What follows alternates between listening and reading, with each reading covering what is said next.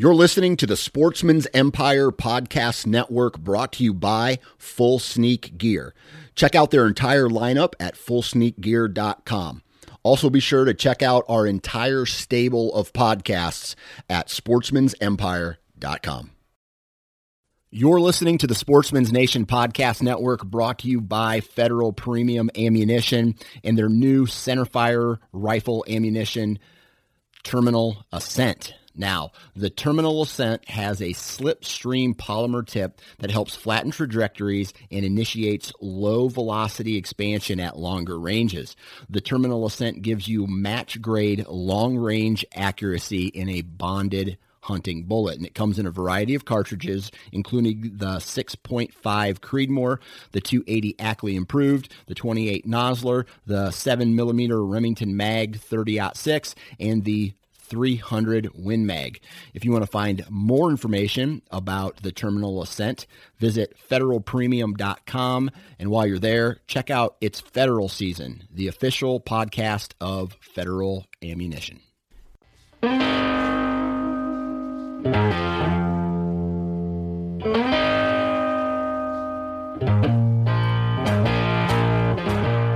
Happy Thursday, everybody, and welcome back to the Hunting Gear Podcast. My name is Dan Johnson. I'm your host, and we have a bit of a curveball coming at you today. We're not talking about bows or arrows or rests or sights or camo or boots or base layers or tents or backpacks. I could keep going, right? We're not talking about those kind of hunting products.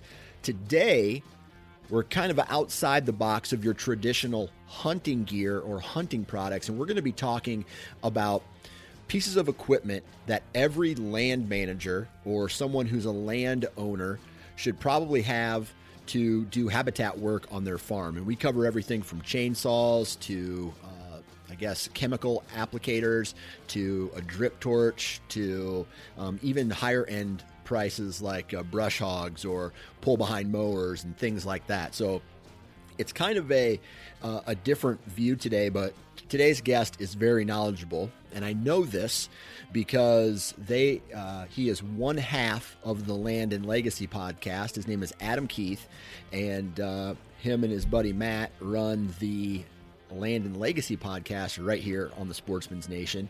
And these guys, and it's a bold statement, but I truly believe it, are probably some of the most knowledgeable habitat management experts when it comes to vegetation and trees and terrain and dirt and soil and all the stuff that goes into habitat management that there is out right now. I will put their knowledge up against anybody's that's currently out there. So that's saying some good things about them, and that information kind of translates into today's podcast. So again, we're talking about gear and equipment that every land manager should have or landowner should have to help potentially improve the cover or the bedding or whatever, improve the habitat on the pieces of property that they have access to manipulate, right?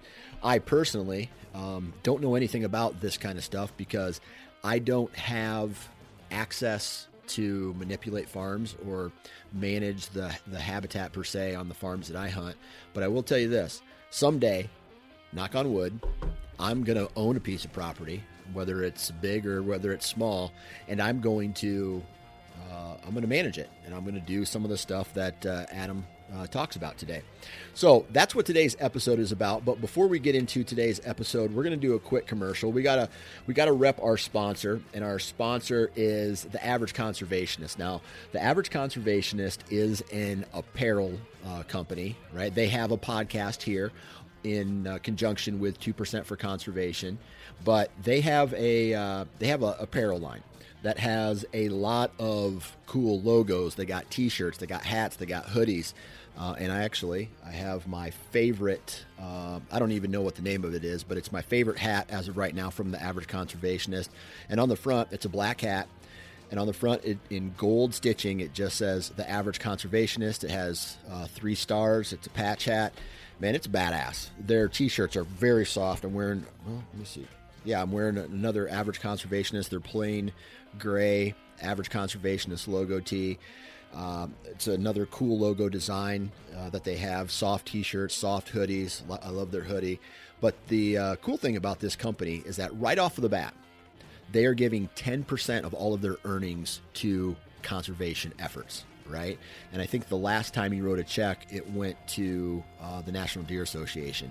So just know that when you purchase purchase gear, clothing from the average conservationist, you are directly giving back and helping support a conservation cause, right? So this is something I feel companies within this space need to do a lot more of, and the average conservationist is leading by example. So if you want to go check out their podcast, you can do that on iTunes or wherever you download your podcast. And if you want to check out their line of apparel, go to theaverageconservationist.com. Check out their hats and hoodies, and we have a discount code for you, and you can save 10% off if you enter the discount code NFC10. That's NFC10 for 10% off. And man, now you're getting a discount, and you're donating to a conservation cause, and you're getting a kick-ass piece of clothing as well. So there's a win right there. We've talked too much already. Let's get into today's habitat gear focused episode, I guess if you want to say it, with my main man, Adam Keith. All right, ladies and gentlemen, welcome to the Hunting Gear Podcast. In today's episode, we're not talking about traditional hunting gear and equipment. We're going to be talking a little bit about habitat management, food plots, those kind of things, and the gear that is associated with them, and maybe what kind of gear you should think about using. And today's guest from the Land and Legacy podcast, Mr. Adam Keith. Adam, welcome to the Hunting Gear Podcast. Dan, thanks for having me. Always a pleasure. Yeah, absolutely, man. Man, we go way back, though. I think the Land and Legacy podcast was one of the first podcasts that we brought on to the Sportsman's Nation network, if my thoughts are correct. I believe you're correct. Yeah. So we've been putting out a lot of content. You guys specifically, man, you put out 2 podcasts a week, and you guys put out a lot of great content. And I will say this, and I am biased because you're on the network, but I would hands down have no problem saying that when it comes to habitat management in North America, you guys are at the cream of the crop when it comes to that knowledge. Well, we appreciate it. Yeah, man, we're humbled when you say stuff like that. I mean, we definitely are. I don't know if I could say we're the cream of the crop, but I'll say this: we're as passionate as anyone out there, and I think that's why you get 2 podcasts a week from us, is because we can't stop talking about this stuff. We can't stop thinking about it. And hopefully we can't stop helping landowners across the country improve the landscape. Yeah. Unfortunately, in my world, I don't have the ability to do any type of habitat management. I'm sure if I went to the farmer and asked to put in a little food plot, she'd let me, or, maybe do some hinge cutting somewhere on the farm. She may let me, but it's not my property. I don't lease it. So I'm not in that mode right now. I'm in, hunting strategy and tactics and moving and doing all that. That's where my passion is. And I just love seeing the passion from the other side of the table, if that makes sense. I'm sure you guys are still passionate about that, everything that I just said, but at the same time, you have that extra layer of passion going back to the land. I think as simple as I can put it is, I hear it from our clients all the time, is I care more about growing them as I do hunting and killing them. Right.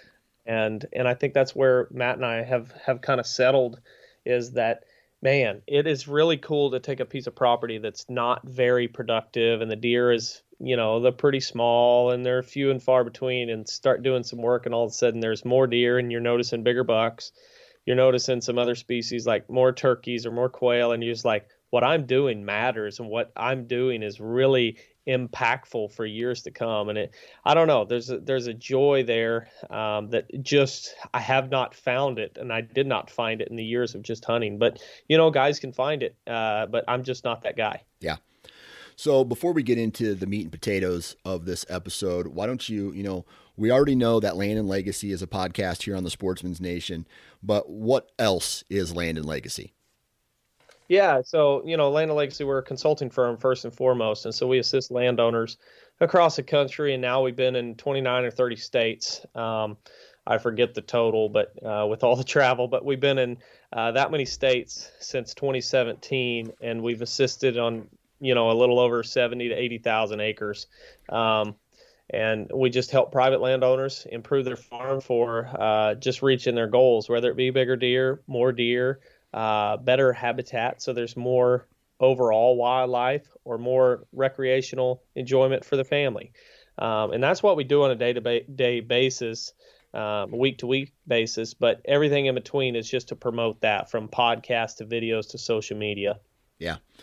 It's and going back to that, man, really good content. So that's why you're here today, because let's just say tomorrow I wake up and I go, oh my God, I just won 200 acres or 50 acres or whatever. I won I'm now a landowner, right? And I have the ability to go in and manipulate all of this land any way that I want to do it. I'm going to need some gear first to do that. And that's why you're here. We're going to talk a little bit about some of the things that you would recommend for people who maybe don't have that gear yet, or potentially stepping up to, take on some bigger projects on the properties that they can manipulate. So first question for you is, as a rookie here, I don't have any habitat management equipment. What would be one of the first pieces of gear or equipment that you would recommend me to pick up so I could start working on my farm? Absolutely. I think for everyone listening, I would want them to answer that in their head of what they think they should pick up before I answer what I would say, because I think over time we've kind of shifted a little bit into more hunting strategy and different things to improve our hunting strategy, whether it be food plots or mineral or feeders or whatever. But I would say first and foremost, given the fact that you're probably a mixed habitat feature, whether it be open and timber, but most hunting tracts have got some sort of timber element to them. And I can go out on a limb and make a pretty good estimate it's timber that's unmanaged, because much of the landscape that's timbered acres is not managed. So first and foremost, I am one of those guys that believe that if you want to make an impact, first off, immediately with a little bit of work, and for years to come, is a chainsaw. I just feel so strongly that one of the quickest ways to improve cover on your farm is to thin some timber. One of the quickest ways to create a healthier forest is with a chainsaw. And this isn't just improving cover aspects, it's improving forage aspects as well. As far as anytime you're cutting trees, you're putting food on the ground for the deer, not only immediately, but in years to come as that tree or that root system begins to sprout back. And so I'm a huge believer in, first and foremost, a chainsaw can do so much for your landscape. In comparison, you think about bags of corn or pellets, protein pellets. Anytime you dump that on the ground, by the time that the raccoons and the crows and the deer eat through it, or turkeys, it's gone forever. You could walk back a week later and maybe see a little bit of activity, but it's gone forever and you don't have much impact. But if you take a chainsaw and you go in and you start just cutting some junk trees, some low quality trees, you're putting immediate forage on the ground, immediate cover on the ground. And a year from now, you can still see that work and still see it impacting the wildlife in a positive way. And so a chainsaw is just way at the top for me. Gotcha. And you can go and get a chainsaw at Walmart for $150. Now, it may not cut like run like a scalded dog like the saw that I run, but you can still accomplish some pretty good work by running a chainsaw and just cutting some low quality trees. Yeah. Another low level question here is, and I kind of know the answer to this because we had that derecho come through Iowa, knocked down tons of trees. So I spent 2 whole days chainsawing down the tree that was in my front yard out and taking it to the curb. But when it comes to a chainsaw, how steep would you say the learning curve is? And if there's any other type of accessories that a guy should purchase with a chainsaw, maybe for safety reasons? Absolutely. Yeah. A learning curve on a chainsaw is there is a portion, and it's probably something that I take for granted because I was running chainsaw when I was shoot, I think my dad let me run one a little bit when I was 13. And I've been running one ever since. But as far as the safety gear, you must have chaps, chainsaw chaps or pants to protect yourself from cutting your leg or cutting an artery and bleeding to death. And then, so that one I can't emphasize enough. Yeah. And then a helmet, a lot of the helmets. And so I've found on Amazon and other places, you can get a pair of chaps for $50 to $100. You can get a helmet for $30, and it's going to be the one with the earmuffs too. So you're going to protect your hearing. And then also the face shield, even though I removed mine because I just like being able to see. And so I wear safety glasses instead.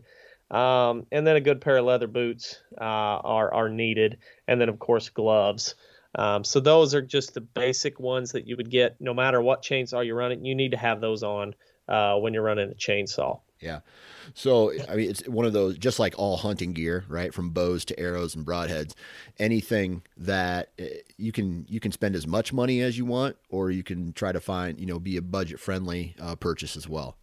Absolutely. I think for me, I've ran so many different types of chainsaws, but if you're on the market for one, I would say kind of understand first what your price range is, and then also how easy is it to get parts. So if there's a steel dealer right down the street, I'd probably buy steel. If it's a Husqvarna, I'd probably buy a Husqvarna.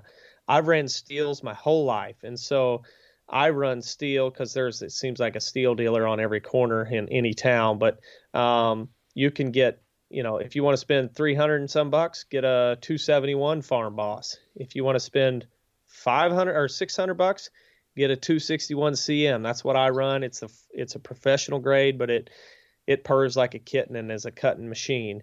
And but then if you're on the market and you're like $200, go buy a used steel chainsaw or a used Husqvarna would be my advice.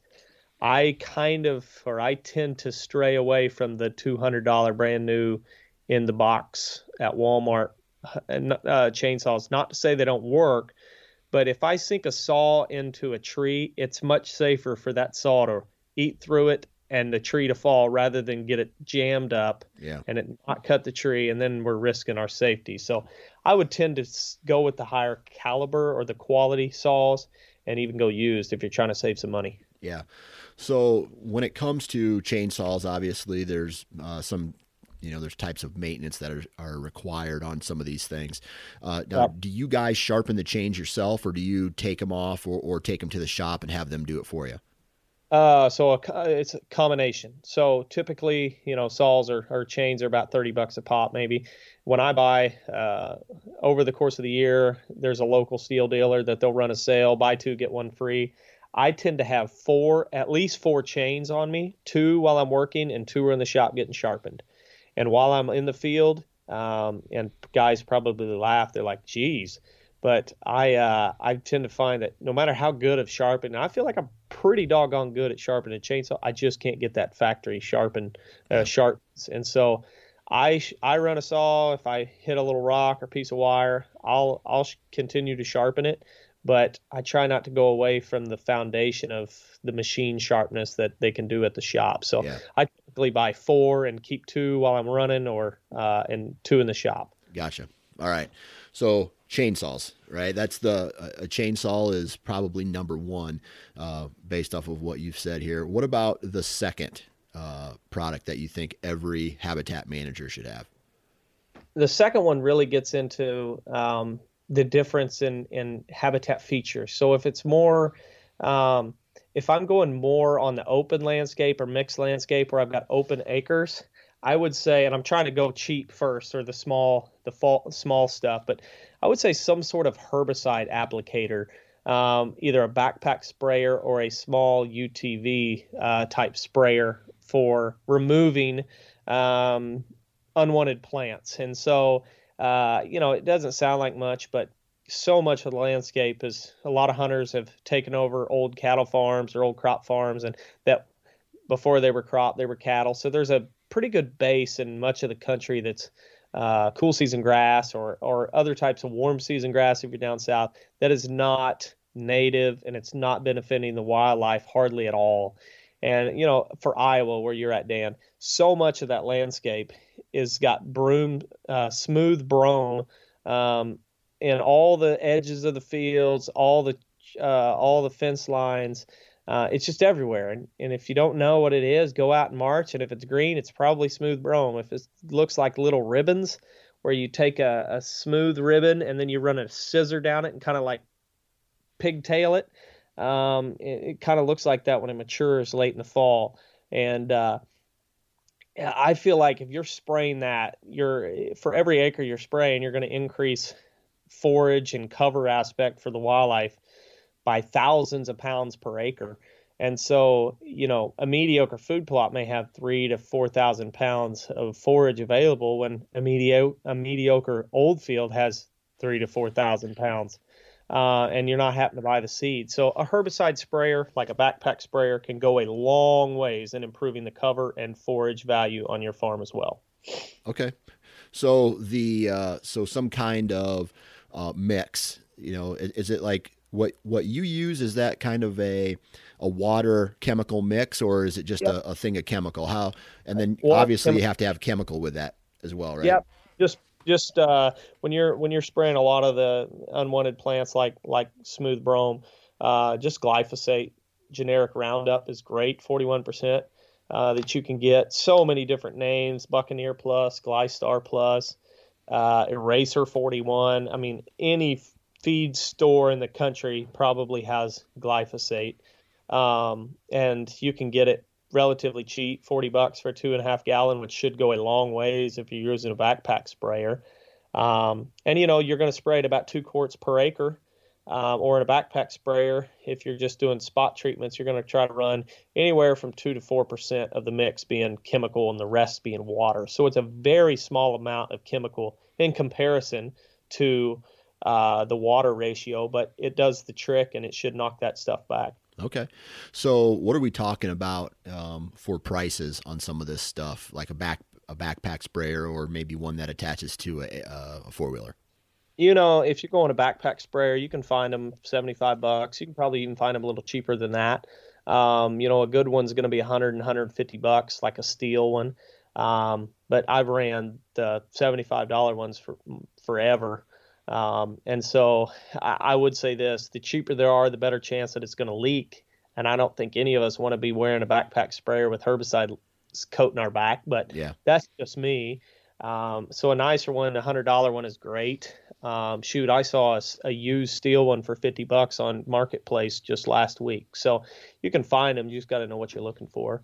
And so that's, we spend way more in the hunting realm for deer and hunting strategy than $75.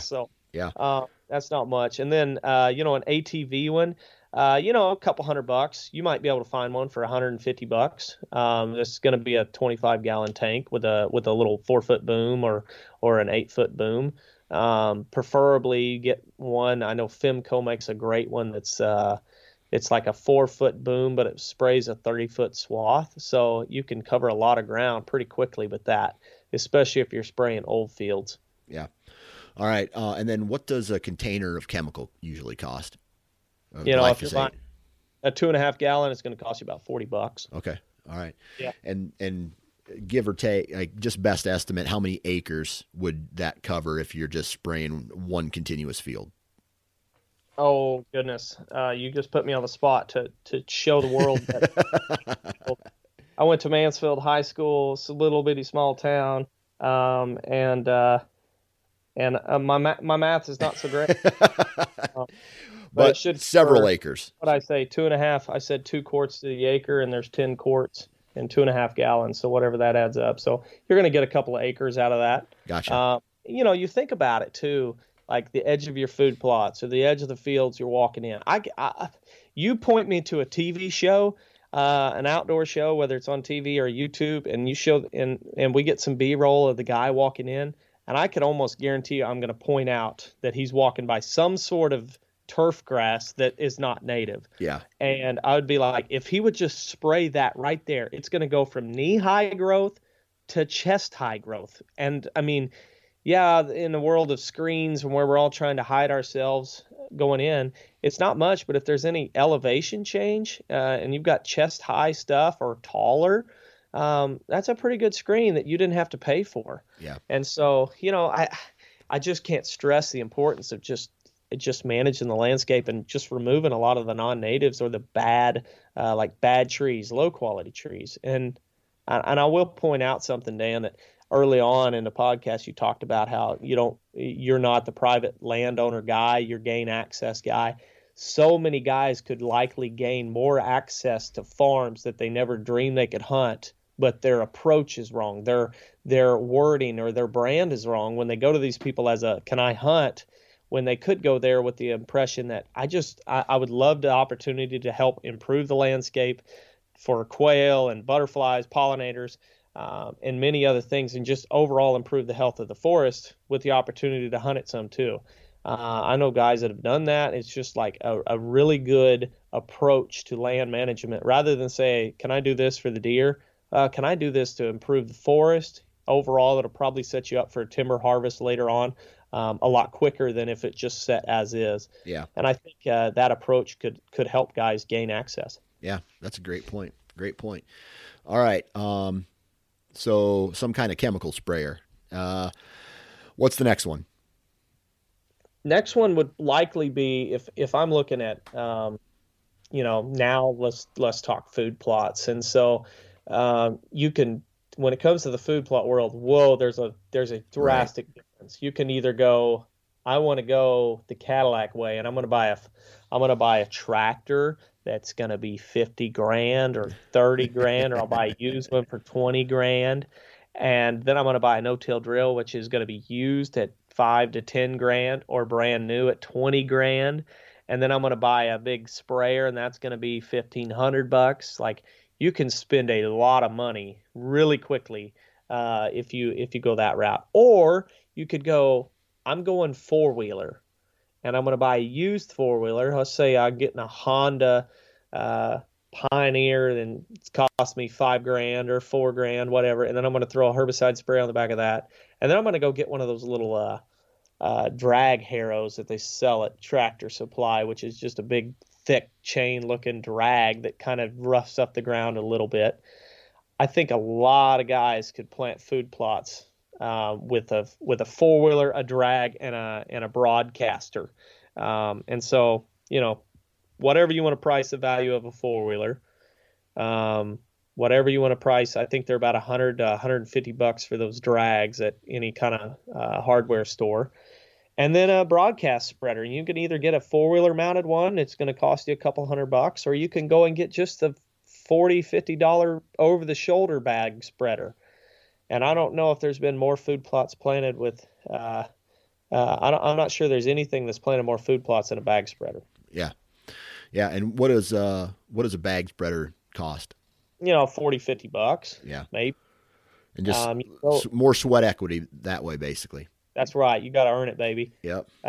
And I think that I've planted because I've tried. In our consulting business, we deal with guys who've got a 100-horse tractor and a 10-foot drill and all the toys, and then you got another guy who's got 40 acres and 2 food plots that are half acre each, and he's like, I don't want a drill, I don't want a tractor, I've got a four-wheeler.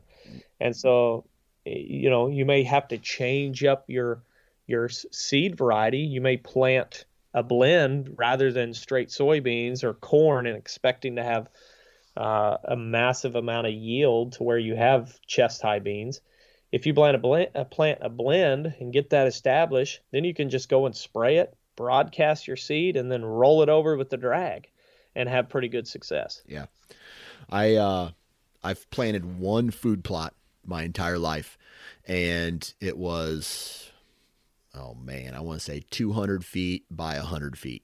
And that's what it was.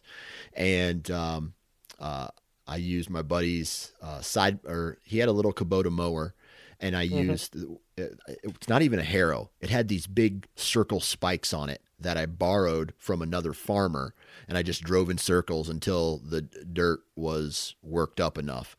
And and then I overseeded it, and I lost it. So yeah, once and done. And I totally get it. You look at that and you're like, there was a lot of time put into that and a lot of relationships, and then it didn't yield anywhere near the results you were expecting. Yeah. And I think that's where, I love, that's why I said chainsaw and a backpack sprayer first, because those are results that even if you screw it up somewhat, I mean, worst case scenario, you screw up cutting a tree and you're going to end up dead or horribly harmed, but it's very hard to do that. Yeah. Unless you're a complete dummy with the chainsaw. And so if you just cut some trees, you're still achieving goals. You may have cut some trees that might have value 10 years down the road, but you're still getting the immediate habitat, the habitat gains. So that's why I say those, is because even with a little bit of time, you can have immediate change. Yeah. For good. Yeah. All right. Now, I'm not going to say, hey, what's the next one? Because I want to talk to you about something that you guys talk about. And actually it's a topic of discussion on one of your podcasts recently. And that's like you're putting out a series on fire, prescribed fire. Yeah, all right. for sure. With fire being such a good thing for the landscape, right? What, is there any type of devices or things that a guy could do that he could buy and use fire on his property? Yeah, and so that's a great question, Dan, and we've covered fire right now hardcore because we're in it, and we're getting ready to be really in the heart of it as we get in even further into February and early March. But prescribed fire being a phenomenal tool to manage a lot of acres in a short amount of time. When it comes to the implements or the tools needed, really, you could do it with a backpack blower, a rake, and some matches. Now, it wouldn't be as much fun, but you could still do it. And basically, the backpack blower and the rake is to clear out vegetation or leaf litter and create a fire break, which is basically you burn off of or burn to, and the fire is not going to advance onto acres that you want to burn or don't want to burn. And so a backpack blower, a decent one, the ones I would recommend is going to be $300-$400. But you could ultimately do it if you had a tractor or a four-wheeler with a disc. You could do the same thing. You just need to create a break. And so backpack blower usually does it the quickest, and can cover different habitat features, but you don't necessarily have to have it. A rake is needed. You got to have rakes for a fire. And that's just a simple old rake with metal, like a leaf rake with metal actual rake. It's no plastic involved. It's all metal, all wood. And that's a must. But when it comes to the fire, like I said, you could do matches. I would rather use the drip torch. It's just going to be much more efficient to use a drip torch. And that's going to be $125 to $150. Okay. And is there any other, I guess, just like a chainsaw, there's other accessories that go along with that. Is there anything else, like, do you need a bucket of water on standby or anything like that? I would probably, I would have a herbicide sprayer, but filled with just water would be better than any kind of tank, because you can actually blast it out there if you need to. So that's what, you're getting kind of killing two birds with one stone. You have the ability to spray invasives, to spray your food plot, but also use it for prescribed fire to make a wet line if you need to. And so another one would be walkie-talkies, two-way radios. There you go. You can use those for many different things on the farm, but for prescribed fire, it really helps because you can hear each other talking. You can communicate rather than having the phone ring and you got to take your leather gloves off, answer your phone. Phone battery's dead. It's just walkie-talkies are a big must. And then the other thing I would do is you could buy the really nice fire Nomex that they use out west, but really just wear denim and wear cotton and don't wear polyesters. Gotcha. Okay. All right. So drip torch, book of matches, whatever level you want to go to there. And obviously, just for safety's sakes, read up on how to burn before you just go up and start lighting the woods on fire or the grass on fire. But outside of that, then getting back into our the pace of this podcast, is there any other must-haves that maybe a rookie habitat manager should look into? Not really. I mean, that covers a whole gamut of things. Like, really, the way our business works is how to maximize your landscape with the least amount of money and as quickly as possible. Yeah. And you can fall into a whole lot of fads and different things, and people telling you this is going to grow them or that's going to grow them, or you need to have feeders, or you need to do traps and remove predators. But really, at the very core of it, you're never going to get where you could if you don't fix the habitat first. And so if you've got a chainsaw, I mean, if you give me 100 acres and the single man lifestyle, and a chainsaw, a backpack sprayer, an ATV, and a drip torch, and a backpack blower, I'll make it an amazing property that probably is unlike any of the neighboring, any of the farms in the surrounding neighborhood. And I mean, there you go. That's going to be the best farm for the deer. And I just, there's so many other things you could do, but at the core, if you had a chainsaw, you could cut big trees, small trees. If you had a backpack sprayer, you could spray big areas or little areas. Now, you may walk your butt off, but you're still going to get the job done. Yeah. And a drip torch, I mean, if you just cut some timber and then you spray some invasives and then you burn the whole unit, oh my gosh. I can't even express how much of a change the landowner or the person listening would see for the good. More forbs growing, or more weeds growing, more grasses growing, more shrubs growing. Overall, that's all food and cover.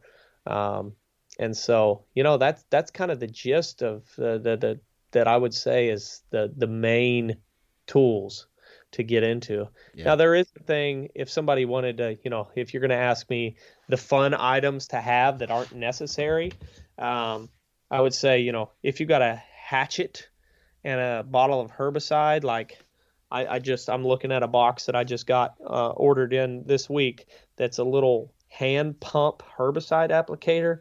I forget even the brand. It's a,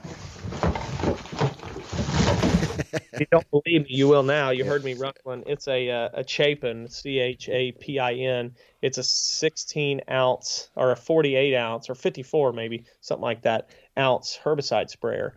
And you can put a little bit of herbicide in there and a hatchet, and you can do a lot of hack and squirt and killing a lot of, up in your area, prickly ash or black locust or honey locust. So many species that you probably gripe at when you walk by and they scratch your arm. You could kill a pile of them really quickly with just those two simple tools that maybe all said and done cost you $30. Yeah. Yeah. That makes a lot of sense. Now let's say that, I own 1,000 acres, right? And I somehow or came into some money or whatever. Is there, and I know we can take this to the extremes, like, dude, you can buy a planter, you can buy a tractor, and now you're starting to talk in the hundreds of thousands of dollars. But I want to talk about products, or maybe a specific product that maybe a little, might be on the expensive side, but has the greatest return in the, in the thoughts of habitat management. Yeah. Something comes to mind when you say that. One of the first things that comes to mind is a skid steer, a track skid steer, or a track loader with a brush cutter or a tree saw on that. Because I mean, anybody knows that if you run a chainsaw or you sit in a cab of a skid steer with the AC going and the radio on, you can work much quicker and longer in those units. So I've always said, if I had my dream farm and I was going to buy my dream, all the equipment I wanted, a skid steer would be one of my first purchases, because I could not only improve habitat, but most importantly, I could improve roadways. Once I have great roads, oh man, I'm off to the races. Everything else I can burn, I can I can access my stands better. I can just enjoy the farm more. It's just a much better scenario if I have good roads, and a skid steer would be phenomenal at that. Yeah. Yeah. What about something like a mower, any type of mower or brush hog, or like something that you can pull behind a vehicle or an ATV? I just am not a huge brush hog guy. I think there's a lot of research. There's a very small window of time where brush hogging is ultimately helping helping the wildlife. I mean, I look at it like this: quail take to have successful quail, they require really healthy habitat. Deer are very adaptable. They don't require that. You can see giant deer being killed in the suburbs, eating invasive species and landscaping, and still be humongous. Yeah. You don't see quail thriving on poor habitat. And so if I'm looking at research and I'm looking at some habitat like nonprofits or animal specific conservation organizations like Quail Forever, Pheasants Forever, Ruffed Grouse Society, they're going to be way more into habitat management than, let's say, and this is not a downplay on NDA, but NDA, or formerly QDMA, does great stuff, but they don't have to be as focused on habitat as people dealing with quail have to be. Yeah. And most of those guys in Quail Forever and Pheasants Forever are going to tell bush hogging is one of the worst things we can do on our farm. Now, from an aesthetic standpoint and trail system, a little portable mower might be great. But the ones that I've seen and dealt with behind UTVs and four-wheelers are a royal pain and deal with a lot of breakdowns and disastrous stuff. And so I would rather have a tractor. I would rather have a tractor with a little 5-foot bush hog on it than a UTV pull behind one. Gotcha. Okay. All right. Well, man, we've kind of covered a whole gamut of things on this episode today. Are there any other products that might be game changers, whether it's something for the average Joe or if it's somebody with a little bit more money to spend that would really help their habitat management skills? I would, if I had, let's just say $5,000 as a landowner, come across my table and I'm going to put it into the farm. I think a person, honestly, if what our goal is just to improve the farm for hunting standpoint, timber value, overall land health, if somebody just hired a contracting crew and went in and say, I need TSI, I need crop tree release on my timber, bam, and they spent $5,000 on that, I'm not sure there's a product that they could buy and use themselves that would do more good than that. And I know that's not what you're looking for, but yeah, that's the realm that I live in is I see money being spent on lots of things that don't equate to bigger deer, healthier deer, more of them. Yeah. Gotcha. All right. So before we hit the road here, Land and Legacy is doing kind of like a habitat it's a classroom. What are you calling it? We call them workshops. Workshops. Yep. And you're doing a couple of those throughout the country. Why don't you? This is the plug time where you get to talk about those classroom little deals that you're doing and talk about where they're at and the times. Yeah. So I appreciate that. We're actually doing these habitat workshops in Michigan and Alabama this year. The one in Michigan is about 20 minutes west of Grand Rapids. It's near Nunica, Michigan, and it's a smaller parcel. But the guy's he's killing some good deer, seeing some really good deer, and it's going to be on June 25th through the 27th. So it's 2.5 days. Show up Friday afternoon, Friday evening, and go through Sunday morning.